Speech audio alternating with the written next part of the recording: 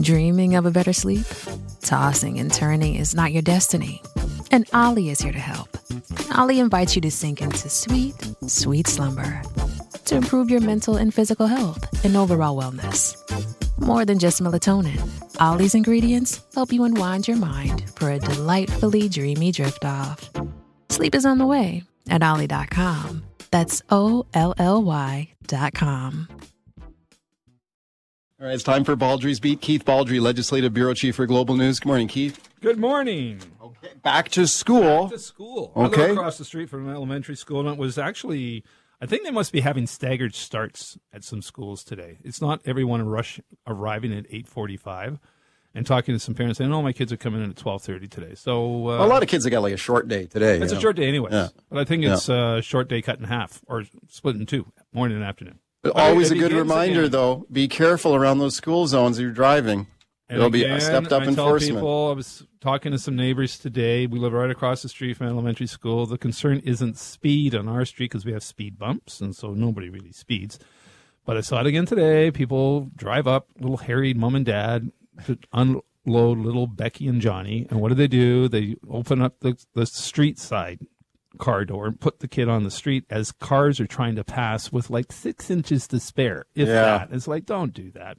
Unload your kids on the boulevards and the curbs, not on the street. Yeah, that actually might even be more hazardous than, speeding. No, it's actually nerve-wracking to watch parents do that. And watch this little 7-year-old stand there. Now, say, don't move. Yeah. As a big SUV comes cruising by to drop off their kids with 4 inches to spare. Be careful out there. Let's listen to the president of the teachers union here. So, Patrick Johnston, talking here about the teacher shortage. Let's have a listen. Until you address kind of the fundamental issues where they're burning people out, that mean people can't stay in the profession, which is the workload, frankly, you're not going to keep them in here. We know that year on year it's getting worse. Your thoughts? Yeah, so I went back and looked at the government's budget over the last few years. So from 2015 to 2018, for 3 years, the enrollment increased by 7,000 over 3 years. The enrollment this year is going to increase by 8,000 from last year. Yeah. Over the next 2 years, 16,000 more kids. You go back to 2021 to 2025, over 4 years, 37,000 more kids. Wow. So if you just rough shorthand, 30 kids a classroom, which is actually higher than it's supposed to be.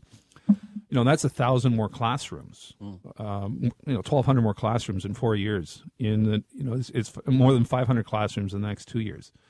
Yeah. Again, I think teachers are facing higher classroom sizes. They're facing more challenges within the classroom with kids presenting different challenges. I know I've got family members who some have left the profession.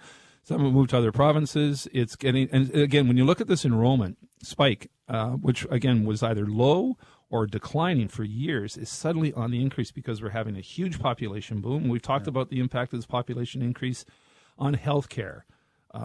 Increased demand for services. There's also increased demand on schools because so many people are moving, but 150,000 a year. 95% of those people are moving into Metro Vancouver, Kelowna area, Central Okanagan, and the Capital Region. And that's where these classrooms, the equivalent, have to be established. And that's where you're seeing the most burnout, I think, are teachers in suburban and urban settings because the pressures on the system. Well, is there evidence, enormous. Like when you hear the union president there talking about teachers who are burning out, like is he suggesting that teachers are quitting? They're leaving the profession? Really? Well, I know. Is there any evidence of that? I know at least two who've left, young teachers.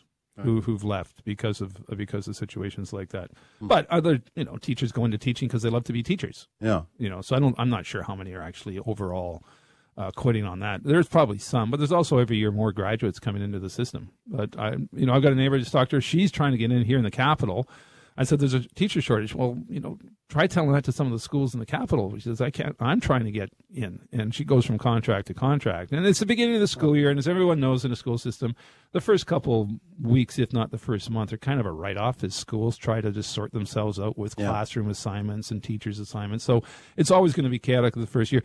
But I think this school year is going to be potentially a tumultuous one because of the increase in enrollment. Yeah. Because of the ongoing pressures, we're going to be doing stories. I'm sure we're all going to do stories on the double-decker portables in Surrey. That's not going away. That's coming back. Then you've got, and We had a guest on the program yesterday, Kitty Heislop from the TAI, who wrote a piece on the no more letter grades for 0 to 9 in terms of report cards. You're still potentially teachers can have letter grades on tests and essays and exams, but not on report cards. And we've talked about this before. It's emerging. The new buzzwords or the new categories are emerging. Exceeding. There's a couple of. There's emerging, something else, and then proficient, which is the one you want. That's the target one, and then extending. Right, extending. Yeah, extending. So, those are replacing A, B's, and C's. When that was tried in the early 90s, huge parental backlash. Government dropped it at the day. They're betting this time it's not going to be the same type of backlash. I kind of think there won't be the same type of backlash. I think parents might be in a different headspace. But the curriculum's also changing as well. Less emphasis on sort of rote fact learning, memorizing things, and more how do things actually work. Well, I'm not completely buying this whole argument about test anxiety and stressing kids out, or kids have anxiety because of a letter grade on a report card. To me, I think parents just want some clear information on their kid's report card and how their kid is doing. Yeah. And I know for me, taking a look at an A, B, C, D letter grade on a report card gave me a nice, clear, quick snapshot every year how my child is doing. So, although I turn it around I agree. I mean, as a parent, it's a nice snapshot. Yeah. On the other hand, if you put yourself in the kid's shoes, not a lot. Those letter grades don't fit how a lot of kids learn. They're not into that type of kids learn. And I know this from personal experience. Kids have different learning abilities, and their brains are wired differently, and letter grades don't make sense, I think, for every kid. Okay, get set to call me on that one. Speaking of some of these opinion polls that we've been looking at, we just had a really interesting debate here which of the two parties, the Liberals or the Conservatives federally, best represent the interests of young voters. And when you take a look, we had the young Liberals on, the young Conservatives on. And when you take a look at some of these recent polls, it appears that Trudeau is losing the edge or losing support among these younger demographics. And is Poilievre picking that up? It's not just one poll. Yeah. People say, it's just a poll search. And it's true. Polls are snapshots in time. Things do change. But where the Liberals have to be concerned about is several polls now by very reputable pollsters. Polling went through a rough area where they did get a number of elections wrong. But the last few years, they've been very, very accurate. And so you've got Abacus, you've got Nanos, you've got, I think, Angus Reid. Everyone's picked up the fact that the millennials, and by millennials, again, we're not talking about 23-year-olds here. Yeah. The millennial age is the largest demographic of all the age groups. And the millennials now are older. They're in their 30s, late 30s, early 40s. Sure. Yeah. They've got kids in school. They're trying to buy a house.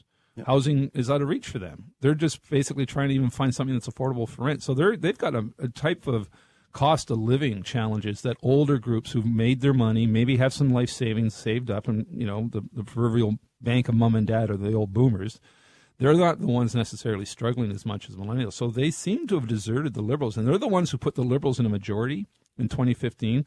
Backed them to a sufficient number in subsequent elections to at least allow them to form a minority. If they cannot win the millennial vote, they're not going to hold power, and they're not going to be a minority, let alone a majority. And the federal Conservatives see this opening, they see this vulnerability, and they're going after it big time. Like if you take a look at some of these recent commercials that have come up from Pierre Poilievre, we've talked about softening his image, dropping the glasses, and he's wearing T-shirts and stuff. But I mean, for me, it's more the messaging directed at young voters. I saw an ad on the weekend where he talked about, again, it's like young people who can't afford to move out of their parents' house. Right? This is kind of this seems to be a pretty good laser focus by the Conservatives here recently. I was phoned just, again, randomly by a pollster on the weekend. I think EKG National Research, I believe is their name. And it was a push poll. And push polls are basically designed to ask you a question, but really weight one side of the question to sort of push you into leaning one way or another. And it was on 3 issues. And I'm not saying we don't know who funded this poll, but it's interesting. The talking points seem to line up with some of the things the Conservatives are doing. So one is on the climate tax. Carbon tax, sorry. Yeah. Poilievre has come out against that, and the Conservatives have come out against that. And the question was, some people think the carbon tax is needed to fight climate change. Others think it's a tax grab that's better suited to get rid of it and give you a tax cut. What's your position? Hello. Yeah. But one was on the carbon tax. Yeah. The second question was about $10 a day childcare, whether or not that money could be better used to give you a tax cut. So keep an eye on the childcare issue when it comes to the Conservatives. Are they going to push that one? The other one, and this is a tricky one for all parties, is on trans rights. And should parents know about their kids in school, which is a real sensitive issue for many people, many students, and many parents. And I note that 2 Conservative provincial governments, Saskatchewan and New Brunswick, are bringing in laws that really start to regulate this issue. Very interesting. And with these polls looking bleak for Trudeau, of course, the question comes up, should he pack it in? Should he step aside? Should he do like his dad did, take that walk in the snow and decide to hang it up? So Trudeau was asked the other day, has he become a liability for the Liberals? Let's listen to this. Politics is never going to be a game of unanimous support. Yes, there are people who are hurting, and there are people who are lashing out. And we need to be there to reassure them that they're going to be able to succeed, that their kids and their communities are going to be able to succeed, even though the world is changing in very scary ways. I don't know. No, well, he'll be seeking a 4th consecutive term. Right. I haven't checked my history books. I can't remember the last time any government won 4 consecutive terms in government. Even his father didn't do that. Yeah. He had an interruption there. Sure. So history, I would say, is against him in terms of winning a 4th term. Whether he leaves or not, the counter argument is, okay, if not him, who? Yeah. Who's going to replace him? Is it Chrystia Freeland, who, is attractive kind of in some ways, but she has her own set of baggage? And then you get past Freeland, and what else is out there? What's the next tier? There's no heir apparent. So I think, you could argue this either way. I go back and forth on this. Is he going to run? Will he not? But I'll tell you, I think the Liberals are in a big heap of trouble. For the first time in Abacus's polling, Poilievre's numbers are better. His positives are better than his negatives. Yeah. And as long as he can continue to do that and stay away from stupid things like he got caught in that video calling Trudeau a Marxist, for example. Yeah. I mean, follow the old adage if you're Pierre Poilievre. If the government is falling, get out of the way. Get out of the way. Yeah. You don't have to let it fall. And, let Trudeau be in the hole and see if he wants to stop digging. Baldrey's Beat, lots of calls. George in Vancouver. Hi, George. Go ahead. Hi there. Big fan. A couple of things. First of all, on Poilievre, what I would say is for some reason, he just is not attracting any traction with female voters. I know a number of females, and they just will not vote for him for whatever reason. So that's really curious for me. Mm-hmm. With respect to young voters, I have 2 young daughters. The Green is becoming a big thing with them. I think they're going to splinter off NDP and Liberals and go to Green in a big way. Thirdly, on the partisan debaters earlier, don't gain a lot from that. I would just say my point is every 2 or 3 elections, you got to hold your nose and vote the incumbents out of power, whether it's the NDP, Liberal, Conservative, Socreds, whoever it is. It is time for a change, and that's going to be the theme. Thank you. One last thing. Diesel, please, BC Ferries. Hedge your diesel prices. Diesel's going to go crazy in the next 6 months. I'm early on this, I realize, but you're going to be talking about this in 6 months. Thank you both. Thank you for the call. Okay, well, BC Ferries is always hedging their fuel, so hopefully they're up on that if George is right. His other points, Poilievre has had a problem. It's been documented in poll after poll with women voters. The last couple polls, though, in a couple of polls suggest maybe he's bottomed out on that. And maybe these new ads are having a positive impact for him, trying to soften that, hard-edged, elbows up, needling point of image that he had that I think was a turnoff. And maybe these ads are going to start changing. Well, I'm taking a look at an Abacus poll from it's about a month old, this poll, but it's showed definitely the Liberals doing better among women voters than Poilievre, but this particular Abacus poll also shows Poilievre and the Conservatives with a very slight lead among women voters. Yeah, so that very slight. That seems, again, this is a snapshot in time. We'll see what happens on that. As you break down these polls on some of these subgroups, the margin of error becomes bigger because the sample's smaller. Right. George's other point about the Greens, I haven't seen any evidence that the Greens are taken off whatsoever. And I don't see any evidence that millennials are parking their votes for the Greens. Well, there is a problem with the vote splintering on the left, though, right? Because you've got the NDP and the Greens and the Liberals all fighting among themselves. It's interesting. You see the NDP has to be scratching their heads federally as well, because you see this obviously disenchantment with the Liberals. People who voted for the Liberals in the past suddenly are going over to the Conservatives in much greater numbers. In fact, way bigger numbers than Liberals going to the NDP. The NDP is actually going down. They're not benefiting from this hemorrhage of Liberal support. Peter in Kelowna. Hi, Peter. Go ahead. Yeah, thanks, guys. I just had a comment on this letter grade thing. So our son goes to school in Kelowna, in an independent school, where we've had this extending, developing, proficient stuff for a couple of years now. And I got to tell you, man, as a parent, we push back all the time because you have no idea where your kid stands. The worst one is developing. And what does that mean? Like, is it, you look at the definition, the kid is having a little bit of trouble. Like, if my kid came home with a C- or a D, I know that I need to go get a tutor and he's struggling in math and away you go, right?